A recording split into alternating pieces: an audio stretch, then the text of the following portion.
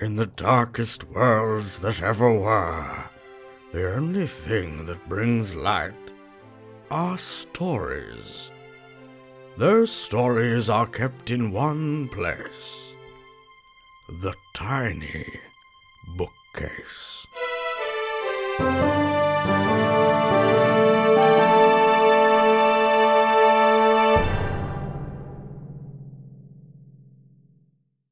Hello, explorers of the Sacred Library. You're listening to The Tiny Bookcase. I'm Ben. I'm Nico, and we've some more tales for you. Cracking yarns.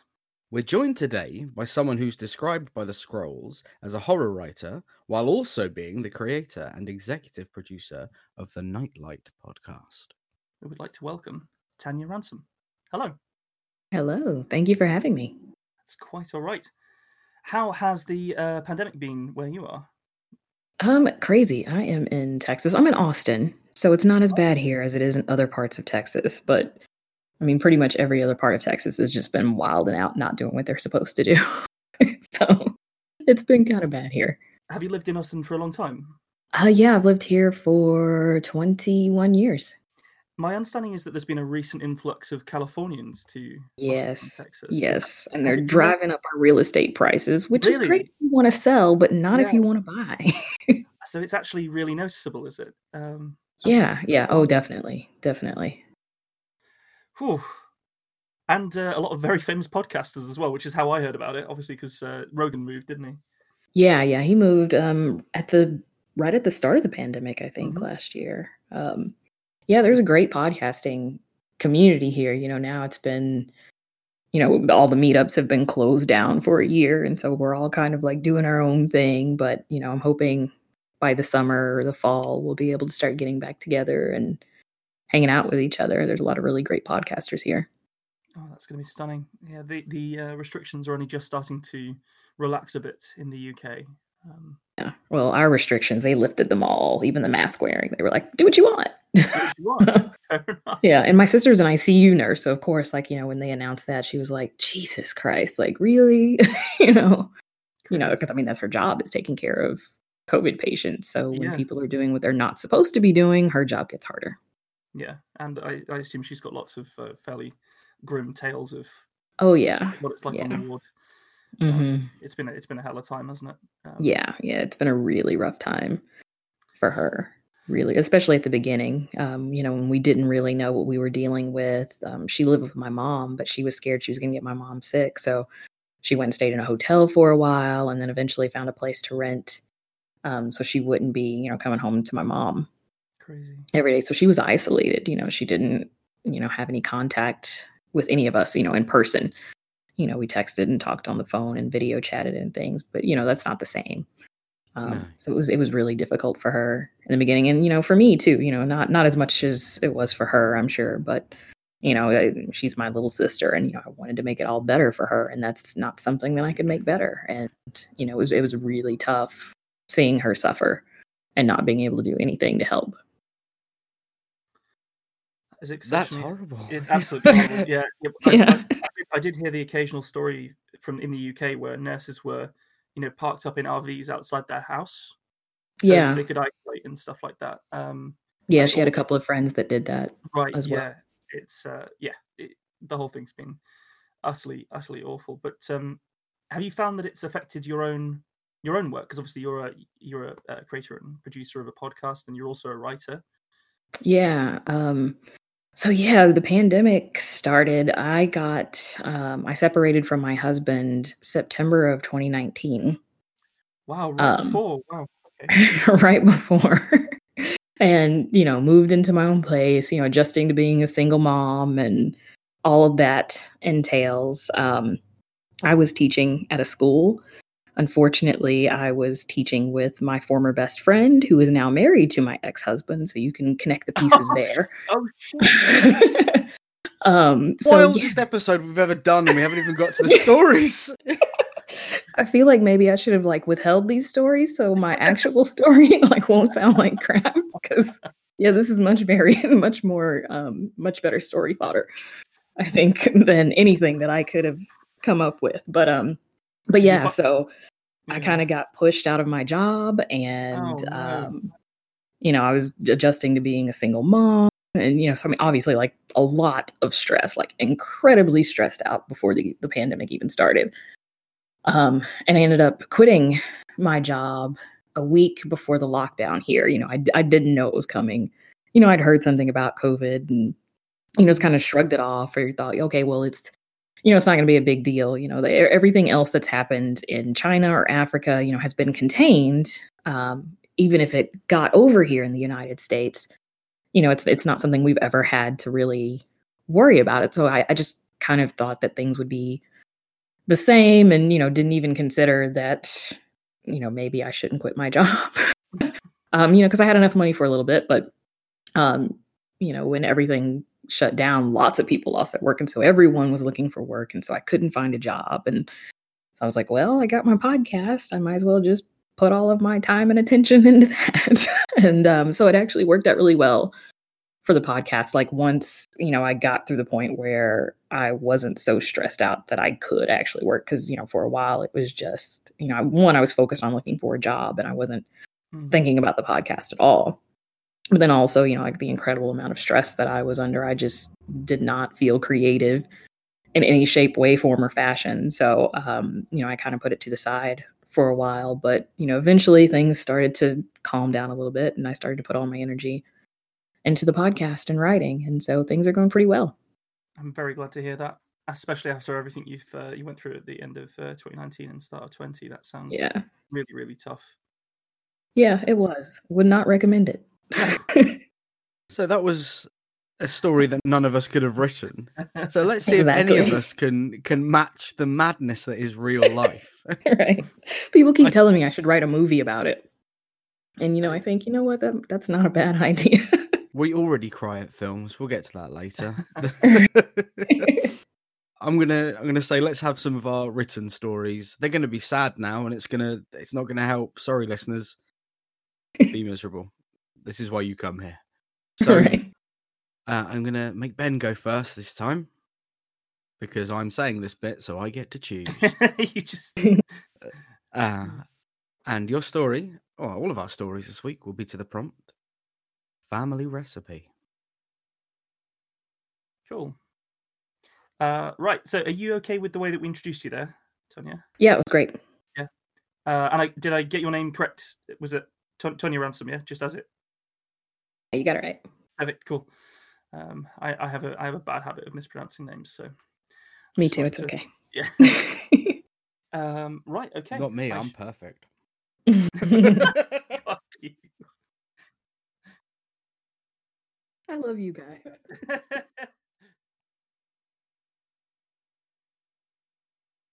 Family recipe. The first emotion is always grief.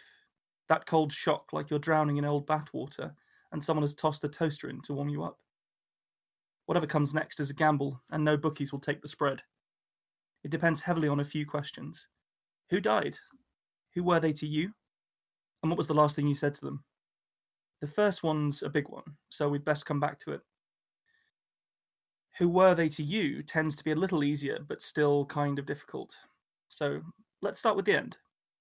What was the last thing I said to her? Thank you. I was alone with her just after she'd passed. In the end, she died the way that she did everything, on her own terms and carrying pain. The others had left the room, needing some space and time. The words rose out of me, unlooked for, and I realized I meant them, even for the bad times. Thank you. Who was she to me? Well, people can be anything to anyone. You hear stories about Nazis being good dads or humanitarian relief workers accidentally running over prams at intersections. In this case, she was family before I understood the meaning of the word. The woman of the family, spoken of by her daughters as somewhere between a blood-soaked berserker and a shrewd ruler deftly capable of withering statecraft. Anything nurturing from her came in the form of action. I'd been told that when I was a small baby, that I'd managed to pull a boiling kettle down onto myself. As the first of the next generation, you tend to take the knocks. In the absence of action from her daughters, she won the day with her quick wits and quick hands, and I have no scars on me from that day. There are other stories like that, but they all say the same thing. She was someone that would always act, and often got it right. So you see, it was from before I knew what family was that she had already played a big role in my life. Let's go back to that first question. Who was she? You can dig and dig into someone's life long after they're dead, and perhaps you won't ever still get the right answer to this question. She was someone who'd been fucked over by her own family.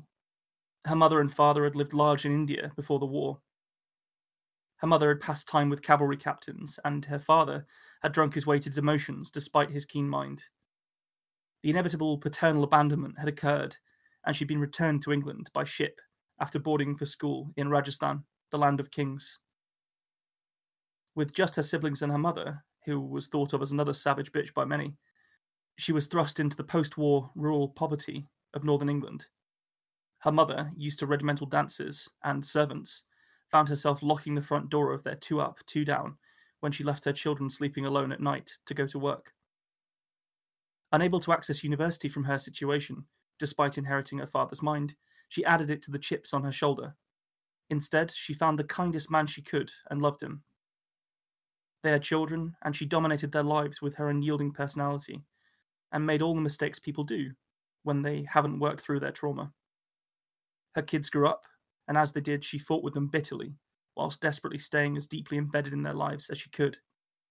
The cycle repeated with her children's children, starting with me, before it was cut short. But these are just the things that happened to her. Who was she? She was hard. Harder than someone can be and still be nice. Capricious like a riptide, people would often find themselves drowning when her mood shifted impossibly fast. Nice does not mean good, though, and she was good. Principled, able to move with the times, and capable of intense love for anyone, especially her family. That love could feel like a warming sun, soaking into your bones on the beach, but it made the cold clutch of her tempestuous sea smart all the worse when the tide turned. Years after that initial cold shock, long after you've stopped thinking about the person that died every day, they will pop up in your mind larger than they were in life. Olfactory triggers, like a brand of perfume or a favoured flower, can precipitate it, or certain situations like a particular time of year or a family gathering. For me, it was a flapjack recipe written in her cursive. That delicious smell of roasted oats, mixed with gilded syrup and rich butter, done just the way she used to do it, and left to cool on the side. My words came back to me. Thank you, I said aloud, and smiled. So, I know that at least one part of that is true. Because you've, even on the podcast, have talked about the kettle before. Yeah. How much of this is based in you? That's all true. Oh, wow. Then I know why I feel as emotionally weighted as I do right now. Yeah. Yeah. Yeah, it was like after you stopped reading, I was like, I should say something, but God, I don't know what to say because that was, I mean, so many feels, so much grief, you know. I lost my cousin 2 months ago on the 1st. And, you know, so like there's been a lot of grief that I've been dealing with that. And, you know, like, I don't know, just the way that this was like so quiet and I'm trying to find the word that I'm looking for. Very much honoring someone is what I felt. And like, I didn't want to say anything because like, I felt like, you know, it was definitely rooted in reality. I just didn't know how much was a real experience. And so I was like, oh, I don't want to say anything like wrong, you know, but Okay. I feel like I need to say something, but I also felt like I needed like a moment of silence too, if that makes sense. I'm glad that came through. Yeah, I mean, Yeah, for at, sure. the, at the end of the day, it is still a story, despite the fact that it's you know, it's all written from life or Yeah. all the Yeah. rest of it. So I think it can be dissected and all that kind of business, really. But yeah, I actually there's a question we ask on this podcast, which is like, when was the last time you cried whilst reading? And we'll ask it to you later on. Spoilers. But I actually just could not. I started to write this, and I just could not stop crying. And it was like this tremendous, like beautiful bit of catharsis, which I think is why it's so short. Like it's easily the shortest thing I've ever written for this podcast. And it just, it was. I mean, this is obviously about my grandmother, and she died years and years ago, as it says at the end. And for whatever reason, just sort of turning it into a story really sort of cut through to it. But I sort of wanted it to be quite uplifting, because it's like, because obviously she had, and as we know from the story, like she had a very difficult life, and she was a very difficult person. But for whatever reason, like this idea of like thanking someone for even the bad stuff was what really sort of tipped me over, really. I'd say in terms of length, it's because you avoided gilding the lily. That's a hard phrase to say. Gilding the lily. But yeah, it was a very well observed, and I don't want to say factual because it's not what I mean, but it's very difficult to write about grief in its moment. And being able to look back on it and it still stir emotion in yourself without you needing to be flowery and without you needing to turn it into something bigger than it is, which is quite an important thing, because grief, when it happens to you, is the biggest thing you can possibly imagine. But in the grand scheme of like the narrative of life, it's only the biggest thing that's happened to the person you're grieving for. Yes.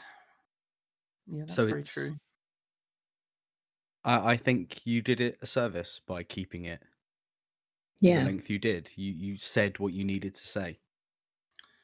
Oh, yeah, thank you.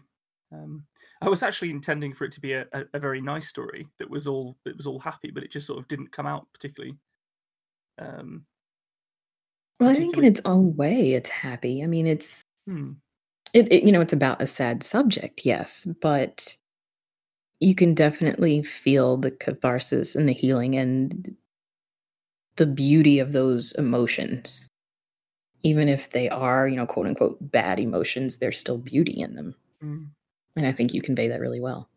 Thank you. So, yeah, I unfortunately didn't have, it didn't necessarily, it wasn't a bouncy one after the podcast intro, but it's, it was certainly a new angle for me to write from in this podcast. I really liked him, man. I really did. Yeah, it was really good. Yeah. But Tonia, tell me you wrote something fucking happy. You guys should not have picked a horror writer. Oh my god! Why does this happen every time? Oh, that was your first mistake. You got a horror writer.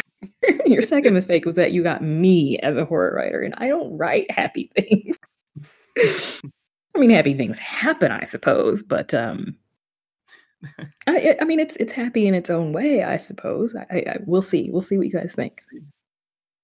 Well, go on then. Show us. When I die, you'll be the next to receive the family recipe. Promise me you'll honor it, she said, gasping for breath. Those were my mother's last words to me, not "I love you" or "it'll be okay." Just checking with me to make sure I understood that I would be responsible for the family recipe in the coming hours, making sure that I would carry on our legacy. That's how important that little slip of paper is to my kin. More important than motherly love or reassurance, more important than the very air we breathe. The location and code to the box were in my mother's will. Only I was allowed to see it. She didn't even hire a lawyer to write up the document. She did one of those self-service templates to ensure our secret was safe. As instructed, I burned the paper with the sensitive information when I was done. I was now, well and truly, our family's keeper. I sat beside my mother's body, a shell of what she once was, and carefully dialed the right numbers that would open the box that held the sacred knowledge that had been passed down for at least a dozen generations. As I expected, there was an envelope inside that contained our family's secret. In my mother's careful handwriting, it read simply, "Recipe." But there was more in the box. Teeth, lots of them, and a blade, sharp and gleaming. Beneath that, a piece of paper, an inventory list. This box contains the following. Number 1, teeth of your ancestors. Number 2, the family blade. Number 3, the family recipe. I understood the blade. The special meal we always served after funerals was meat, thinly sliced, expertly seasoned and roasted. Looking forward to that meal had always taken the sting out of losing a loved one. We'd sit in a pew and cry, barely able to see the urn at the front of the church through our tears, our mouths watering for that comforting taste we'd come to associate with grief and togetherness. I did not understand the teeth. I hoped what was in the envelope would clear that up for me. I considered using the blade to open the envelope, but decided against it. It seemed blasphemous somehow to use something so special on paper. Plus, I'd heard somewhere that paper dulls blades quickly. I stepped away from my mother's corpse to find a letter opener, returned to her, and slid the blade in, carefully opening the envelope. Inside was a slip of paper, yellowed, ink faded, but traced over carefully to ensure the recipe wouldn't be lost to time. There was also a letter, far more recent. The paper was still white and crisp. I unfolded it to reveal my mother's handwriting. Dear daughter, I am sorry to say that it is now your duty to safeguard this recipe and to prepare our family's funeral feasts. Sorry? I wondered, but continued reading. As you know, this recipe is not to be revealed to anyone until you pass on, at which time you will leave this box to a female relative younger than you, but the oldest of our clan. You are probably wondering about the teeth. What you must do now will not be pleasant, but it must be done. If you do not carry out this task, our family will perish. Everyone. It's part of a deal made long ago. Long before you or I were born. Long before this country even existed. I'm sorry, but you do not have a choice. The first thing you'll need to do is remove one of my molars. A pair of pliers works great for this, but you will need to apply a great deal of force. Place that molar in this box. Then you will take the blade and flay the flesh from my body. I dropped the letter, looked at my mother, at peace at last, my own heart hammering hard enough for the both of us. I bent over to retrieve the page with shaky hands. Everyone has their own method for this. I researched how to field dress a deer to learn, but there is no right or wrong way, so long as you get as much meat from my bones as possible. You're a nurse, so your anatomy knowledge will be useful for this step, thankfully. You won't struggle as much as I did my first time. Once you have the meat, follow the recipe to the letter. Measure carefully. It's imperative that you are exact. Set a timer on the oven. Again, our family's existence depends upon your ability to prepare me properly. I am truly sorry it had to be you. I love you with my entire soul and being. Mom. I looked again at my mom, grabbed the blade, and smiled. She wasn't as good at keeping secrets as she thought she was. I'd been waiting for this day for a long time. I really enjoyed that. It's especially good at that particular trick of leading the audience to the knowledge that they hope that they aren't right about. Yes. Because I actually about halfway through I wrote down cannibal with a question mark at the end of it, and it was and you sort of that perfect horror thing of just being like, I really don't want to be right about this. I'm just gonna the marked difference between the two of us, Ben. You wrote down the word cannibal question mark, and I out loud, luckily my mic was muted, said they're gonna eat the fucking mum. So that's the difference between us two. Yeah, well, when I was writing it, I knew that I wanted it to be a cannibal story, and I thought it's going to be obvious. Like, if I write this well, people are going to piece it together. Like, people are smart. So I was like, I need like some other twisty thing to happen because I'm a huge fan of the Twilight Zone, and I love twist endings. And so I was like, what else can I do in this story that they don't see coming, because they're going to see the cannibalism coming. So that's why, at the end, she's all happy. So, there's your happy ending, I guess. That's my happy ending. I like it. Oh, and we both went with the death of a close family member as well. Yeah. We are really lightening up people's day when they listen to this one, aren't we? Right. Oh, It's gonna be great. I like stories that center around family dynamics that involve matrilineal knowledge. Mhm. There's something about it that just makes a lot of sense, I think. Yeah. So it's cool to see it in a more sort of modern story for sure. Yeah, and I really like playing with, like, intergenerational trauma Yeah. kind of thing. So, like, these things, sins of the father and that sort of thing is something I really like to explore in my writing is, you kinda get handed down some things that you don't necessarily want to have received, but you have to deal with it anyway, and everyone has those things, some are more burdensome than others, but, we all inherit some sins from our mothers and our fathers that we have to cope with in some way. The implication in there of there being a greater sort of dark power going on was Mhm. really neatly slid in a way that your brain went, "Oh, this is for Satan, Cthulhu, whoever." But I Right. don't have time to worry about that right now because something worse is happening in the immediate room. And Right. that's I really thought really about nice. adding a scene with her, like, flaying the flesh from her mother, but then I was like, "No," like, I kinda wanted it to be quiet and less gruesome and more of, like, an imagined gruesome. I think Yeah. I think that's often more effective than, laying it all out there. Definitely, show don't tell sort of storytelling with Yeah. this, which is always it's just neater and more elegant. I mean, having said that, I do enjoy a good gory scene. Yeah. But yeah, no, I think you possibly made the right choice there. I just on the this like idea of like an evil that's behind it all. That that definitely is suffused, and also the possibility that there isn't. That's just it's Just 'cause superstition yes, it's or superstition because it's from before. It's before the nation was even existent. Yeah. So this could be just like a really old superstition rooted in nothing. Right. Uh, they're American though, Ben. To us, that's recent. it's still a really long time. Yeah. And yeah, I mean, if you think about like the state of religion and stuff just before America got its independence and stuff, like there's all kinds of weird stuff coming out of that. Mm-hmm. So yeah, no, I thought it was, and my point there is that that's also scary. That there's just been generations after generations of some really weird shit happening for Yeah. possibly no reason. Very very spooky. Very yeah. That tickled me in all the right ways. Really thoroughly enjoyed it. I'd also like to mention that your the quavering intensity and the shortness of breath in the mother's last words at the start of the story was really well portrayed.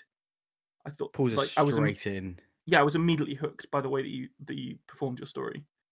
Thank you very much. So yeah, that was a really strong showing. Thank you.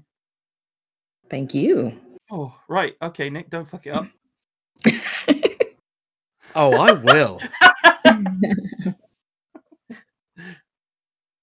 I better tell a story. We'll have to insert me saying something more supportive into the final review. Never.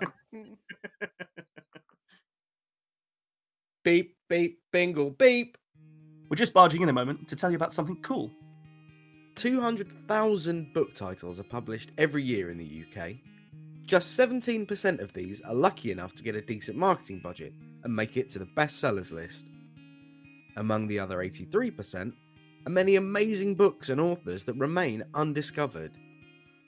Shockingly, it's estimated that 70 million of these books are destroyed each year in the UK alone. A Box of Stories wants to change that. By scanning thousands of titles and using real reader recommendations, their algorithm saves these brilliant books from being lost forever by curating a box of 4 surprise books. You could even pick the genre of the box, like historical fiction or crime. Discovering new work has never been easier or more exciting, and A Box of Stories has saved more than 100,000 books already.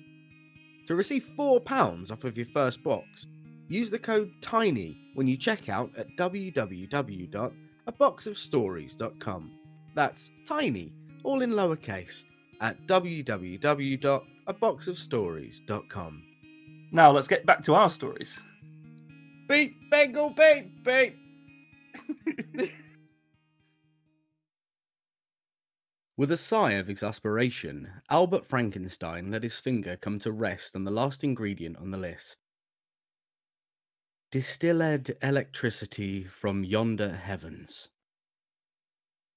He ran a hand over his neatly trimmed beard and plonked the heavy, leather-bound tome onto the metal workbench.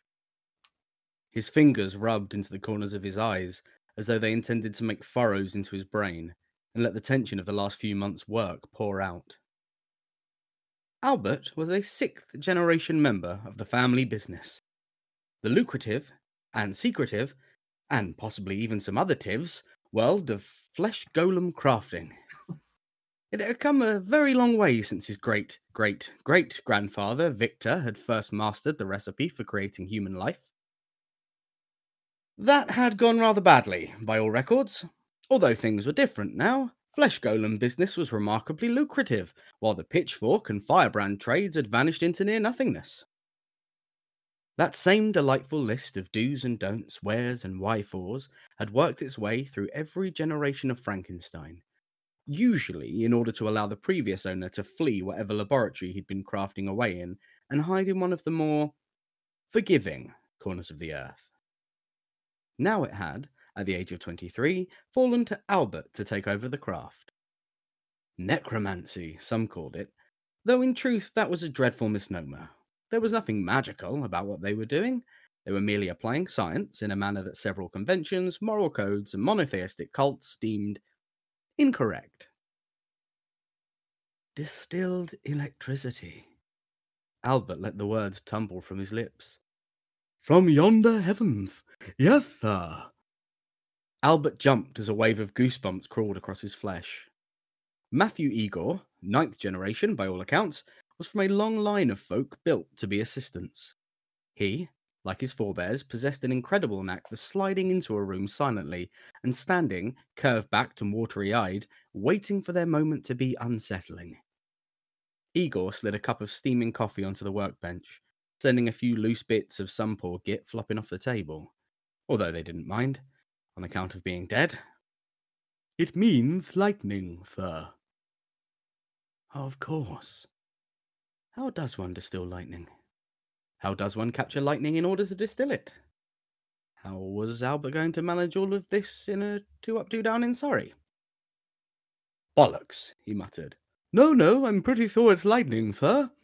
We did those a few weeks ago. This sort of misunderstanding was all too common when dealing with an Igor. Albert's father had often complained about it. They were extremely literal.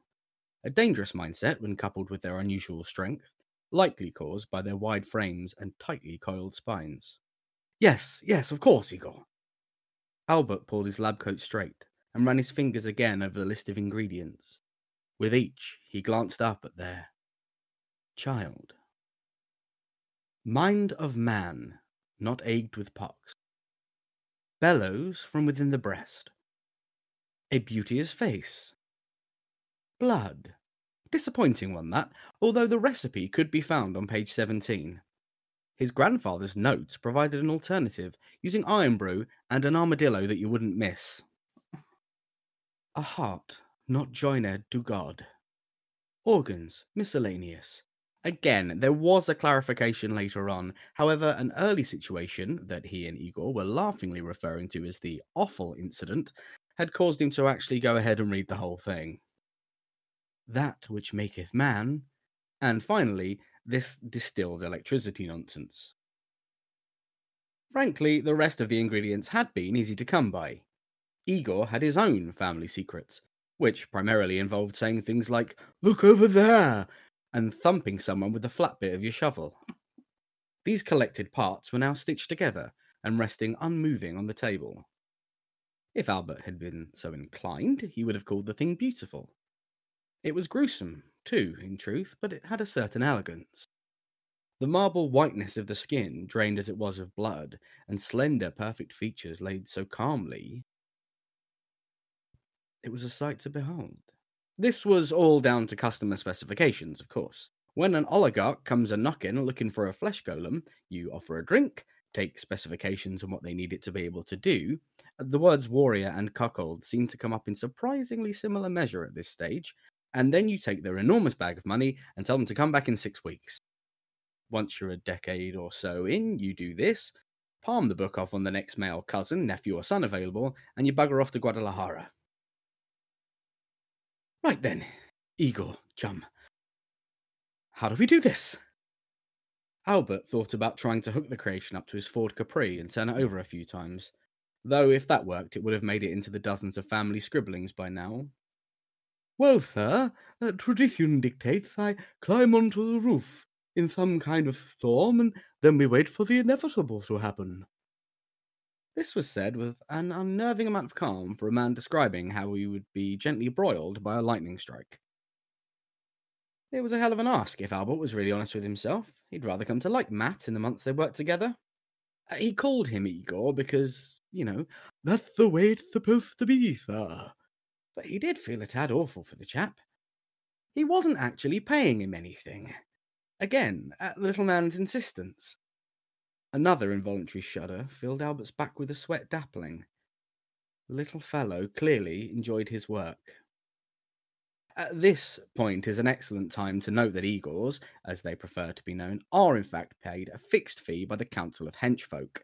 If you ever get the chance to attend the Hench Ball, go for it. The gathering of so many Igors, bounty hunters, masked nameless soldiers, and background lurkers, a species all unto themselves, is always absolutely wild, although not a lot happens, as no one really knows how to be in charge. Albert nodded sagely. Igor nodded rosemary-ly. The writer of that joke was thrown off a rooftop. Very well. I'm sure, as is always the case, there will be a well-timed storm tonight. We'd best get you on the roof. That night, Albert listened to the rumbles of thunder around Chiddingfold with bated breath. His garage ceiling, some 14 feet above his secret lab, hid from him the truth of the situation. He spoke into his two-way radio, impatience getting the best of him. Anything yet, Igor? The sound of lashing rain and whipping wind almost choked the reply. I'm afraid not, sir. I've not even got a little crispy yet. Bugger. They were nearly at bedtime, and they'd achieved nothing. Then, as expected by anyone who's done this sort of thing before, several exciting, dangerous, and very silly things happened all at once. The clock struck 12 midnight. The lightning struck the enormous metal pole in Igor's hands. The current going through Igor meant he struck an F above high C completely without meaning to.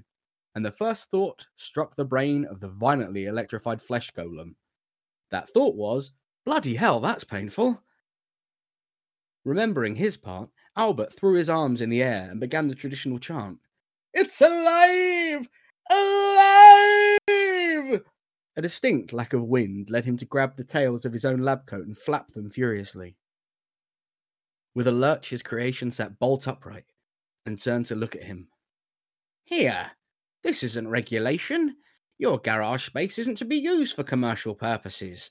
And furthermore, you will have seen the agreement posted quite clearly on the village hall that subterranean excavation is only allowed with council permission. Oh no. This was a nightmare. He knew he should have asked Igor, whose brain was being plonked into the golem, but he'd gone and trusted the silly sod. The recognisable voice of Jeremy Blandwell of the Neighbourhood Preservation and Garden Judgment Society was ringing from his creation. Also, we have yet to see an arrangement from yourself vis-a-vis the autumnal wreath that we did say was required on all properties in the parish newsletter. With a panicked point, Albert yelled, Look over there! And remembering his assistant's advice, wanged the thing on the noggin as hard as he could. With a thigh, it thudded back on the table. The smell of ozone filled the room as a slightly smoking and crisp Igor edged in, and Albert began to pull on his comically long rubber gloves. Quite the shame, Igor. Quite a shame. Should we try again? With a smile and a nod, Igor took the shovel from his master. Sir, it would be my pleasure. Absolutely hilarious. I love that so much. I thought that was tremendous. Really, really funny and really, really well performed. Yeah. Oh. The voices were amazing. Especially Igor's. That was great. So, yeah, the way that you can just switch in and out of that is tremendous. I gotta tell you, man, I'm so happy you laughed at that stupid herb joke. Oh, fucking hell. Rose merrily. Like.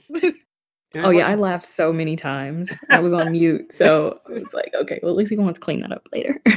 Oh.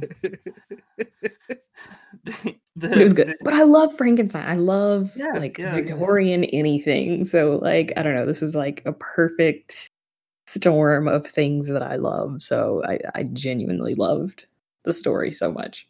I'm really glad. So you did a great job. In the same way that I wrote down cannibal ? Very early on, I wrote down, "Where is Igor?" Look at that! Oh, excellent! So many good jokes. And many other tivs right at the start. That one really got me. I'm glad. Him saying bollocks. No, I don't think so, sir. Stunning. You also managed to get a little Lord of the Rings reference in there with your Witherfors and Wyfors. Oh yeah, Were-Twos and Witherfors. Yeah, there you go. And there always seems to be something that links our stories, and you went for a 2 up, 2 down as well. Yes, and when you were both reading, you said, "Oh, it's very sad. We've both gone for dead people." I thought, "Oh, it's going to get awkward when I get to reanimating corpses at the end, isn't it?" No, not at all. And I will explain that a little further when you ask me the question about crying later. Oh. Well, stay tuned. Yes, it was during the ritual when I realised that she was coming back to life, and I just wept uncontrollably. I had to put the Book of Psalms down. Oh, I mean, there's almost not much more to say about that. It was just so good and so funny. It did exactly what I think you set out to do with it. It was really the characterization was awesome. Yeah, both in the writing and in the voices. I could definitely read a whole book of that kind of writing, for sure. And it's just great. I see a lot of this really leaning into this. The first time I've really lent into that part of my sense of humor, and it's cropped up a little bit, but it's you saying, "I do actually enjoy that." That made me think I'm gonna do one, and I'm gonna go all out on my manageable sanity levels. We'll call it that. I think that's a reasonable way of saying it. It is very much like Pratchett turned up to 11. The kind of humor that you go for, I think. You can tell when it's meant to be a note at the bottom of the page, can't you? When I'm reading, you can hear the little one. Oh crikey! Well, that was three certainly 3 stories, and I really enjoyed both of yours for very different reasons. But let's proceed into the interview, because I'm very excited to hear your answers, Tonia. All right. Let's begin. I'm ready to be interrogated. Yes, I'm going to shine the lamp in your eyes now. Yeah, turn on the lamp. I'll get the cloth and the water bottle. Okay, nice. It's look, we've gone dark. It's happening. This is the episode, gang. The gang get cancelled. Tonia, I'm going to say that again in case I decide to edit that out. Tonia, what are you reading at the moment? Oh, well, I am a juror for the Shirley Jackson Awards, so I'm reading a ton of short story submissions from that. I don't have any time right now to read anything for pleasure, even though like a lot of the stories actually are really good, and that they're pleasurable to read. It's just I don't choose to read them. But yeah, I mean, it's a lot of them are really good, and I mean it's all horror, so of course, like I'm really happy about that. But yeah, a lot of short stories and novelettes. What's the juror process like? Well, people send us, and they can either mail it or, in the case of short stories, especially that are only published online, they send us a link to it. And there's a big spreadsheet, a master spreadsheet that has all of the submissions. And there are 4 different jurors, and different jurors are responsible for different things. So I do short stories and novelettes and anthologies. And then there's someone else that does short stories, novellas, and collections. And then there are a couple of people that do novels and novellas. So it's kind of divided amongst us all, but there is overlap. So there's not just one person reading each of the stories or submissions. How many do you think you'll end up reading over the course of this? I looked at the spreadsheet last night, and there's 200 and I want to say 12 submissions. Crikey. Yeah, it's a lot of reading. A lot of reading. That is a lot. I felt like that semen truck was loud.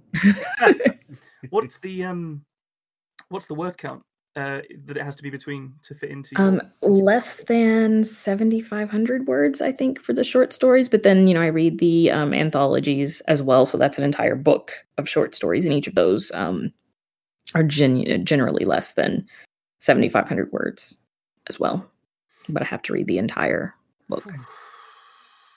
Well, I don't have to read the entire book. Let me put it this way. When you're a juror and you've got 200 and something submissions to read, you read the first little bit of a story. And if you know it's not going to be a winner, you can put it down and move on. I'm going to say there's got to be a few that you go, that'll do. Yeah, I mean, it's the same process that I use for the podcast when people submit stories to me. I'll read the first, usually 2 to 3 paragraphs, depending on how long they are. It's usually about half a page to a page that I'll read. And, by that point, I know if this is going to be a contender or not. There's some really obvious things that stand out. If something's not polished, then I'm not going to put myself through hell by reading something that someone didn't bother to proofread, right? If they can't bother to proofread, I'm not going to spend my time considering their work. And then there are some stories that just open up and that it doesn't have the right atmosphere. And it doesn't necessarily mean that it's bad. It's just that it's not the right atmosphere for what I seek to do with the podcast. And so, I know, okay, this one is not the one either. So we've had reading for work, but let's flip it over and say, what's the best book you've ever read? Oh, God, that's a really good question. Honestly, I think it changes with my mood. But I would say that right now, and this is going to sound kind of like a cop-out answer, but We Have Always Lived in the Castle by Shirley Jackson is probably one of my favorite novels. It's really probably like a novella. It's a little bit shorter than what a about novel. it speaks to you so strongly? I don't know. Like I really love quiet horror, and it's very quiet, and you're not necessarily sure if you can trust the narrator. Like, is she really crazy? Has she killed people? Like, what's really going on here? Is it her sister that's the nefarious one, or are they just like really eccentric sisters? It's you're trying to figure out the entire time like who you can trust and who you can't trust. And I really enjoy psychological thrillers, and I wouldn't necessarily say that particular book is a thriller, but it's very psychological in nature, and I enjoy reads like that. Do you think that that book in particular has influenced your own writing style? I would say so. I think everything I've ever read, whether it was good or bad, has influenced me in some way. Sometimes I'll read something and I'll be like, I'm never doing that in anything that I write, And then sometimes I'll read something, I'm like, oh, that's a really great way to, explain something, or I really like how they, space these words out for better pacing and things like that. So I'm influenced by everything that I read, watch, listen to, but I'm probably most influenced by The Twilight Zone. I've been watching that since I was a little kid on Nick at Night. I think it was on Nick at Night. It might have been on like Turner Classic Movies or something. I don't remember. I was little. But, they played reruns of The Twilight Zone, and like I fell in love with it right away. And, it's something that I watch all the time, especially like if I'm sick, I'll turn on The Twilight Zone and just lie in bed and, watch The Twilight Zone. It's kind of comforting to me in a way. What an excellent way to bring about your own fever dreams as well. Yeah. Twilight Zone with some NyQuil. I've come up with some interesting story ideas. And then I write them down when I wake up, but then I can't read my writing. So half of them are lost because I have terrible handwriting, and NyQuil fever dreams, you don't remember them if you don't write them down. So I've probably got some really great ideas that I just can't decipher. Yeah, you've got to mix it with an upper as well. You've got to crack open a Lemsip capsule and just bang a line of that. Right. I was thinking like an espresso or something. Yeah, well, espresso and NyQuil. Mix it together. I'm sure you could make it like an alcoholic beverage kind of. Your NyQuil is your alcohol. This is my dream tea. Right. Oh, that would be awful. NyQuil and coffee, like, ugh. So you did allude to it slightly before. What's the worst book you've ever read? Let me think about that. That's a really good question because I try to scrub them from my mind. So you don't necessarily have to say this person wrote this book and it was terrible. Yeah. But it can be a book that it just didn't work for you or there was some big literary turnoff. Well, okay. So I also review books for Publishers Weekly. I do YA, horror, and romance. And I was reading this one romance novel that I feel like it was probably written by a dude because it had those, like classic descriptions of female breasts. Where they're always apparently all women are always painfully aware of their own nipples. Right, yes. That kind of thing. Yeah. Breasts are very pert and, just so much attention to descriptions of like how she walked and how she talked and all of it was very sultry and sexy. And Was this written by George Martin by any chance? Was there mention of Milky Dugs? Well, the thing is it was a female pseudonym at least that wrote it, but the writing style was very much like I don't think I've ever read a woman that would write women that way. So I'm, 99.9% sure that it was a pseudonym and it was a male that was writing it. But it was so awful. And, I try not to send books back to my editor at Publishers Weekly and say, like, I can't read this. It's, it's terrible. I try, even if I don't like it, I'll stick with it and read it. And then, in the review, I try not to rip things to shreds because they're authors and they have feelings. And, just because I didn't like it doesn't mean someone else won't like it. But, I am honest about I felt like it had these problems and these are the things that I didn't like about it. These are the things I think it did well kind of thing. But that one, I read maybe 20 pages. I was just like, I can't do this. I cannot. There's nothing so far that I could say about this book that is redeeming in any sort of way. About it, there wasn't anything happening with the plot at that point. It was just, her going about her daily life and, how her boobs looked. She did it, kind of thing. And, and I'm oversimplifying, obviously, but, it was very much just, I guess, insight into some male minds about how they view women walking down the street. I don't know. It was super awkward to read. It's definitely something that, like, because we laughed about it because it's a trope, isn't it? Like, it's something that we're aware of, especially in stuff like I would say fantasy literature. This idea of like a woman sort of self-describing as sultry, and this kind of thing. Like possibly it's because it's become such of a trope. Hopefully, it's being ironed out. Like hopefully. Yeah, I hope so. I hope I don't get assigned another book like that. I was it's one of the first because I did some creative writing modules at uni, and one of the very first things I wrote involved a scene that exactly that happened in, but I was 18 or whatever, and and ever since, every time someone's brought it up, I've winced a little bit. But you've got to learn from your mistakes, and you've got to grow from it. Absolutely. And I haven't done it since. I don't think. Unless it does describe me like that, though. Oh yeah, well, Nico is always aware of his own nipples, so I am. Painfully goals. So. I use them like a compass. He's got to lie down. Do share how you do that, because that's a very useful. Well, the third one always points magnetic north. So. Oh, well, that's unfortunate. I don't have a third one. I have to look into that. when it's cold, they turn into sundials. You sure do. So we've established that that's a big sort of turn off when you're reading a book, and that you just can't jive with that at all. Is when we think about best books, worst books, that leads us inevitably on to the characters inside those books, who is your favorite literary character from fiction? Dracula. Straight up, nice. Straight The up. Count himself. Yeah. The Count himself, yeah. Yeah, I find him infinitely interesting. And I love that, it's public domain, so people can write whatever they want with that character. And I think that's a big part of the reason that I like him so much is I see all of this body of work that's out there, the way that people have reimagined him, but also stay true to him as well. And I just think there's so much that you can do with him, so much people have done with him because he's got such depth as a character to begin with. And he's so unusual and mysterious. Yeah, definitely Dracula. Yeah, it's interesting that they say part of the charm of the character comes from the way that he can be written about in the public. Yeah.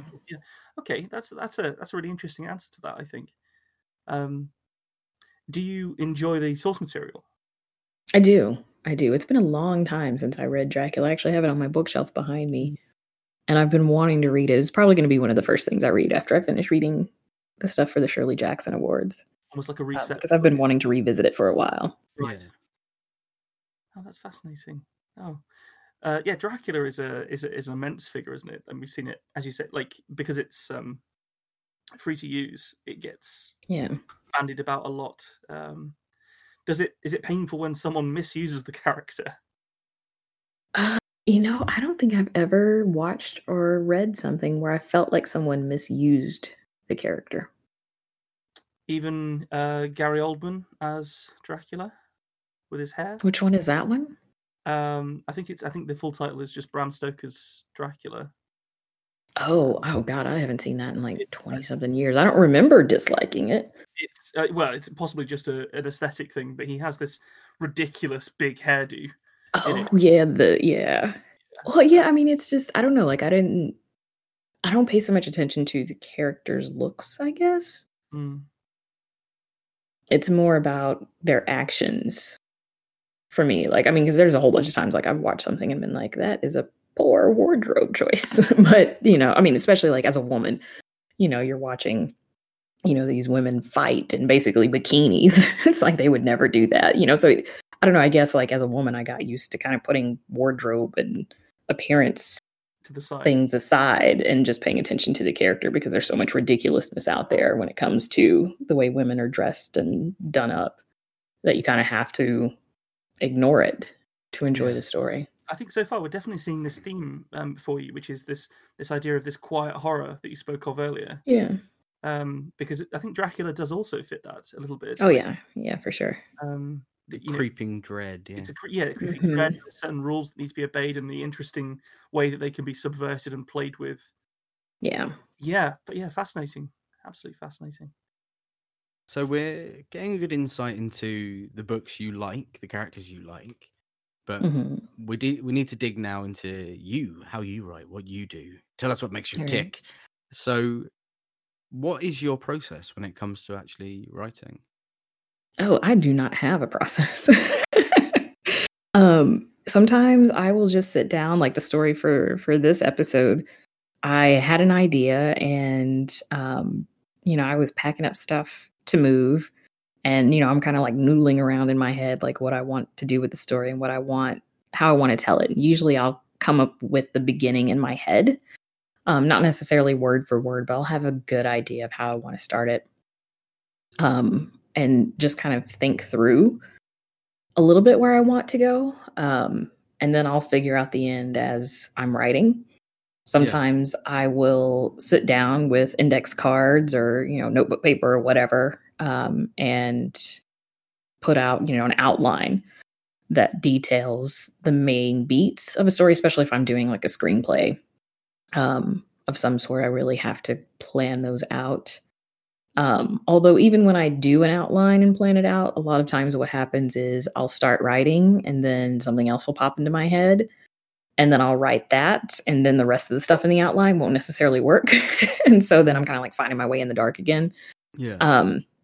That happens a lot. There's been a couple of times that I've stuck with the outline and, I've liked the story.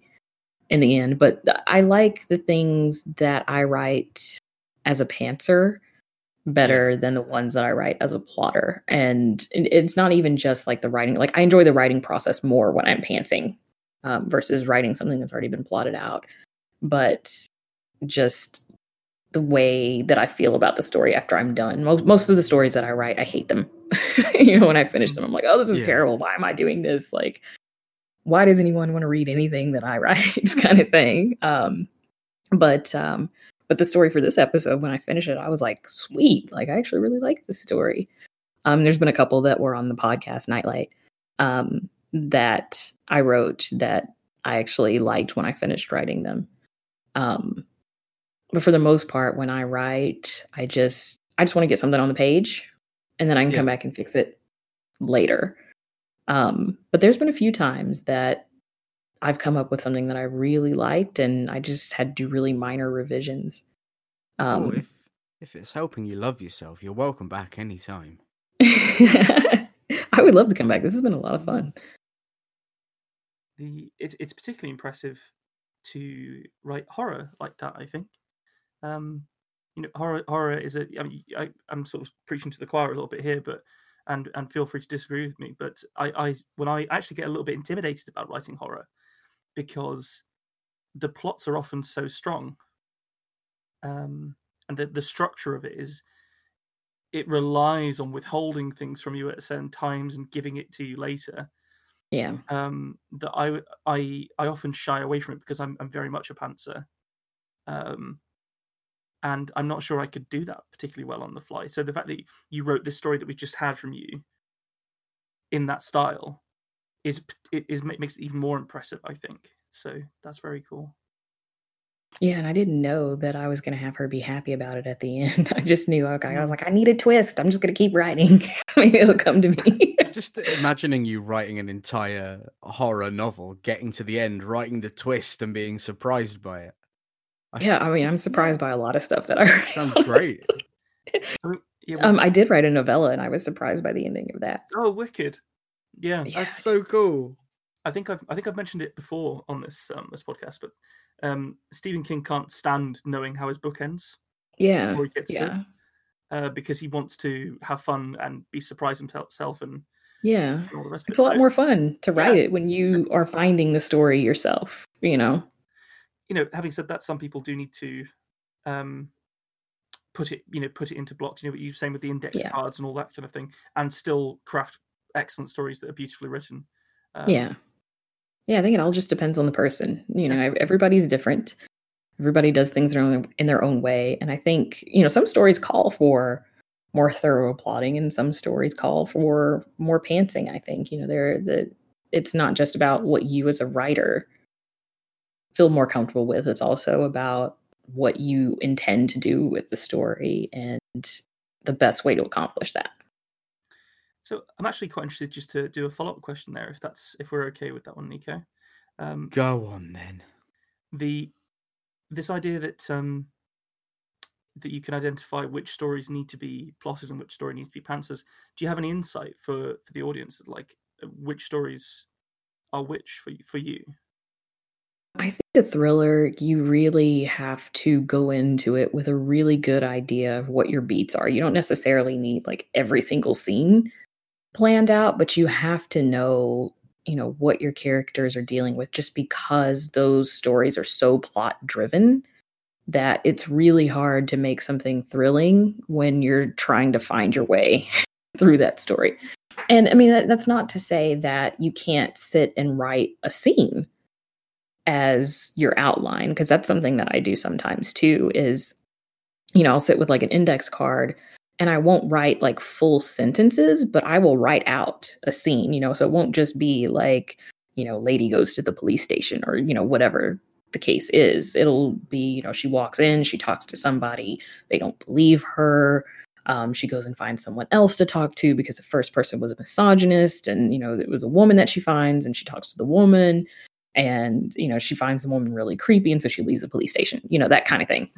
So, I'm not writing out the entire scene, but, I'm very much describing exactly what happens in that scene. And I think, when you're writing a thriller or something that's really plot heavy that it's, especially as you're like dropping clues, mysteries are another one because you kind of got to drop clues and you got to figure out which clues you want to drop and where. I think stories like that can benefit from planning ahead of time. Yeah, I think that makes a lot of sense. Definitely. Shall I ask another? Let's ask another. Yeah. I think I always enjoy it when you ask this one. I like turn into an audience member for a moment. Oh. Okay. Wait, it depends which one you think I'm going to ask. That's true. So I was going to ask. We've spoken about Dracula hitting the screen a little bit already, but if you could turn any book into another medium, so that could be a video game, a T-shirt, a pair of high-top shoes, fajita, anything. What book would you adapt to what medium and why? Fledgling by Octavia Butler, hands down. It should be a movie. I know that they're doing Kindred finally. Kindred used to be my go-to if someone ever asked me that question, because it's a shame that Kindred isn't a movie yet. But they're working on that one. So now I'm going to say Fledgling. And I think that one's going to be more of a struggle for the folks who don't know what that one's about. It's about a child vampire. And, We you know, should have seen she's this coming. right, yeah. Good foreshadowing on my part, earlier. But yeah, I mean, it's about a child vampire, but she has sex with, multiple people as, part of what she needs as a vampire. So, it's very complicated in that way because she's old, right? Like she's a vampire, she's older than I am, but she has the appearance of a child.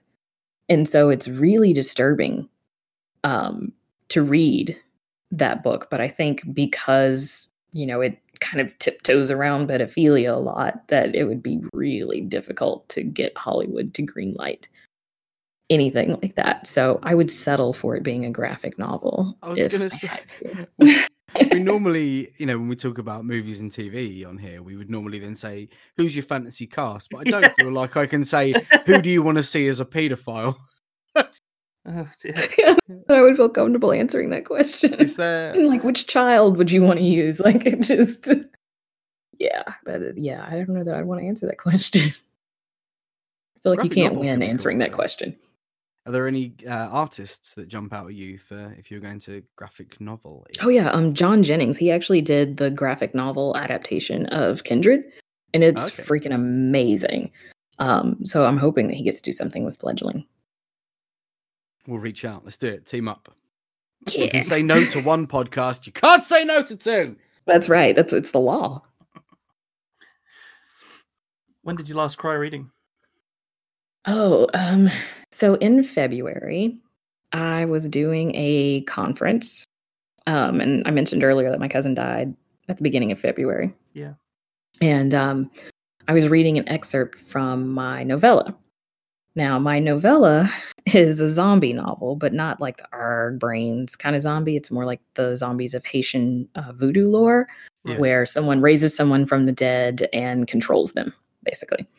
And ultimately, it's a story about my dad's death because he had a car accident, he had a brain bleed, had surgery, was doing fine after the surgery, but then he started to have seizures, which racked his brain, and he was awake, but not really conscious of what was happening around him, so his eyes were open, but, there was nobody home, basically. And so, one of the things that really worried me a lot as he was dying was wondering if he was aware of what was happening to him, and if he was in pain, if he was suffering, if, he was angry that he was trapped in his body and couldn't do the things that he wanted to do. Because he was always, he never sat still. He was always one of those people that was tinkering. And, the only time he sat still was football Sundays. That was it. That was the only time he was in his chair. So, for him, especially being stuck in a bed and not being able to do anything about it would have been torture. So, I worried a lot about that. And I guess probably about a year after he died, I started writing the novella, and I didn't realize at the time what I was writing about. And about halfway through, I realized that I was processing my feelings around that. And I put it in a drawer and I was like, nope, I'm not doing this. This is not happening. I can't deal with this right now. So I put it away. And then for some foolish reason, the pandemic happened and, I'm working on the podcast and I'm like, well, I have time to work on this novella that I was writing. I might as well finish that. And so I picked it back up to finish it. And it was published December of 2020.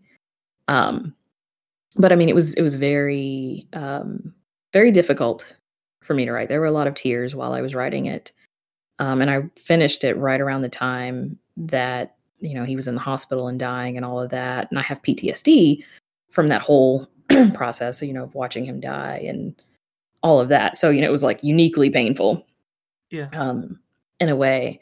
And, I cried while writing it, and I'd had a couple of readings since I had finished writing it, and I was just fine, because I've been over the words so many times that they didn't necessarily hold the same meaning anymore. But like on the heels of my cousin's death, it was really hard for me to read. And, I teared up a few times, and I don't know if the audience noticed, like I controlled it pretty well. But, immediately after I was done, like I just broke down and sobbed for like 30 minutes. Because of that fresh grief and then bringing up the grief from my dad's death and all of that. So yeah, I was reading my own work, which I feel like is, I don't know, I feel like that might be kind of a conceited answer. But it's true. That's the last time I cried while reading something. Considering what I said earlier, I'm going to say from my perspective, it's not conceited. It's also incredibly emotionally raw, which is about as far from conceit as you can get. Yes, I'd say. that's very true. That's true. That's incredibly intense. It definitely was. I'm much better now. Like I can read it. I've read it since then, and I have a reading next week for it. Now that I'm, a couple months separated from my cousin's death, like I can read it and not, break down anymore. But yeah, I had a few readings scheduled for the month of February, and I was like, oh my God, I'm gonna have to do this 3 times. And it was really difficult to get through. I've got to say, the way that you're comfortable talking about this kind of stuff with us is, it's actually really uplifting. I'm finding it a very positive experience. Just like hearing how open and how comfortable you are talking through your very intense experiences of the last 2 years or so. Well, thank you. And how it ties into your writing. So thank you for that. Therapy. Podcast therapy. Yes. But now, like the blind pharaoh being shown his future pyramid, I'm going to fail to read the room. God, that was bad. Okay, here we go. Okay. I'm so dumb. I love my life. Here we are. It's happening. Tonia, can you tell me one fact about yourself that's completely uninteresting? Oh, uninteresting. See, this is your downfall. You've been really interesting so far. I know, like I'm usually good at interesting facts. I'm trying to think of something that's really uninteresting. I have brown eyes. How's that? That's pretty. Yeah, that's pretty uninteresting. But he's a bit of a master, so let him work for a moment. So, but were both of your parents brown-eyed? That's my first question. And if the answer is no, that we may have to ask about some other people, mailman perhaps. But... No, I'm actually mixed. My dad was black and my mom's white. Okay. So my dad had brown eyes, but my mom has gray eyes. Gray eyes is cool. Mm-hmm. See, we're unlocking the mysteries here. Yeah. This is what we do. So, got the dominant brown eye, which sounds that sounds bad. Not the dominant brown eye. You obviously have a recessive grey eye gene. Yeah. Do you ever wish you could swap? Would you rather have grey eyes or brown eyes, do you think? For the first 20-something years of my life, I wish that I had like gray eyes or green eyes or hazel eyes or something other than brown. I thought brown was stupid and boring. And then my son was born, and my son has brown eyes. And, the first time I looked into his eyes, I was like, wow, brown eyes are really beautiful. And so I've come to appreciate them. I mean, I wouldn't change them anymore. The song goes, my brown-eyed girl, for a reason. Oh, that's lovely. I really enjoyed that. You coming around to it with the birth of your son. That's lovely. So we know that you obviously do a lot of reading professionally, and also you write, perform, and are a creator of another podcast. But have you got any upcoming work that you'd like to talk about? Yeah, so I'm working on an audio drama that is, I call it a cross between Lovecraft Country and True Blood. And Ooh, it's spicy. about it's about this town that suffers a series of unnatural disasters. And I say unnatural because there's like earthquakes, but there's no fault line nearby, that type of thing. And of course, it's because someone was messing with something that they shouldn't, and they opened a mouth to hell, basically.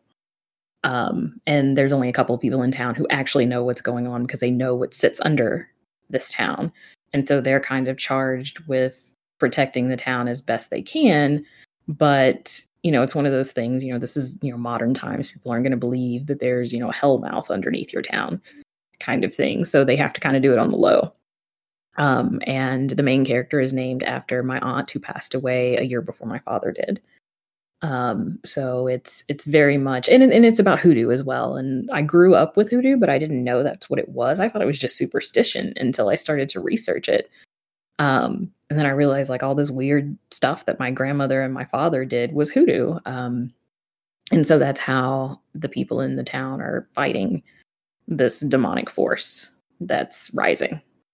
Sounds cool as fuck. Yeah, it sounds really cool. Thank you. And I'm trying to turn it into a TV pilot as well. I've got a manager, and he's like, take that audio drama and write a TV pilot for it. And so we're trying to shop that around. So we'll see if I end up making it an audio drama or if it ends up being a TV show. If you need a chubby white man, give me a call. You know where I'm at. I got you. Because there aren't enough of those about, Nick. There are so few of us. If Jack Black's not available, I'm like, God, I would love Jack Black to be in one of my shows, honestly. Fuck! That'd be a dream. Who says I don't need two chubby white men, though? Society. History. Okay, that's fair. Well, no. Tenacious D had Kyle Gass and it's Gass, true. I think, yeah. The Rage Cage is no mere man. Entirely. Oh wow. So we've spoken about it a couple of times and it's sort of come up, but do you fancy telling us a bit more about your podcast that you do, because it is fascinating? Yeah, sure. So for people who don't listen to it, it's called Nightlight. It's a horror podcast that features creepy tales written and performed by Black creatives from all over the world. And basically it's just that Black people send me stories that they write. And I select the best ones and I send it to a Black narrator to read. They read it. I layer sound effects and put atmospheric music behind it. So it's kind of like a cross between an audio drama and a narrated story. And I did that because I really wanted to do an audio drama, but I didn't have money to do an audio drama because paying multiple actors can cost a lot of money. Paying an editor to put together an audio drama costs a lot more money than a narrated story. So I kind of compromised with a narrated drama is what I call it.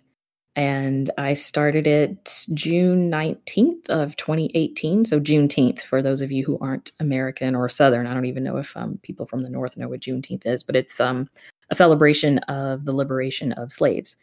Right. In the South, that's when word got to Galveston, Texas, that slaves were freed. So I started it officially on that day. The first episode, I think, was like the 26th of June or something like that. But yeah, so it's been a wild ride. It's been a lot of fun. I've met some really cool writers, really cool narrators. I found some amazing stories that I absolutely loved. So yeah, it's been a lot of fun, and I hope to continue to do it for a really long time. Well, I hope it keeps going as well as it has been, because it's a brilliant idea. And thank you. Yeah, absolutely excellent. Is there anything else that you'd like to make people aware of? Plug anything like that? Oh, I realized that earlier I did not say the name of my novella. It's called Risen. Yeah. Sorry. Yeah. It's called Risen. It's apparently really hard to find on Amazon. Even if you search for my name in Risen, like it doesn't always pop up, which is odd. So if you go to rebrand.ly/getrisen, you can get it that way. We And will we'll also definitely tweet it. Yes. Yeah, Awesome, thank we'll you. be putting it out with this episode. Thank you very much. So speaking of retweeting it or tweeting it, or I'm bad at Twitter, can you tell? Where can people find you online? I'm at Missdefying on Twitter and Instagram. That's MISSDEFYING. Excellent. Well, I've got to say, you've been a phenomenal guest, and it's been lovely to talk to you. Thank you. Thank you. I've loved chatting with you guys. This has been great. I love it. Yeah, and definitely. If you'd like to come back another time, feel free. Absolutely. I'd love to come back around Halloween because I can plan ahead now. Oh, you want to do? Oh, Halloween. Oh, that's on. I might even get over my fear of writing fear-inducing stories. There you go. You never know. There you go. Thank you, and we'll see you again. Thank you all for joining us on this episode of The Tiny Bookcase. Make sure you're subscribed to the podcast on your chosen service so that you don't miss out on future episodes. You can follow us on Twitter at BookcaseTiny, where you can talk to us directly and even suggest prompts for upcoming stories. If you're not a tweeter, you can find us on Facebook and Instagram as well. Just search for The Tiny Bookcase. Now, if you want to support the podcast, and we'd really appreciate it if you did, you can do so at patreon.com/The Tiny Bookcase. And then you could be just as special as these story seekers. Should we thank them? I think so. Well, then it's a huge thank you to the legendary Matthew McLaren and the absolutely epic Scott Byrne For their support. Thanks for listening. Catch you next week. Next week.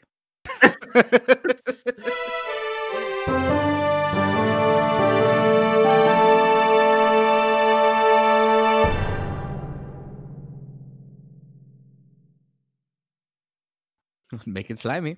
Make it slimy, Nick.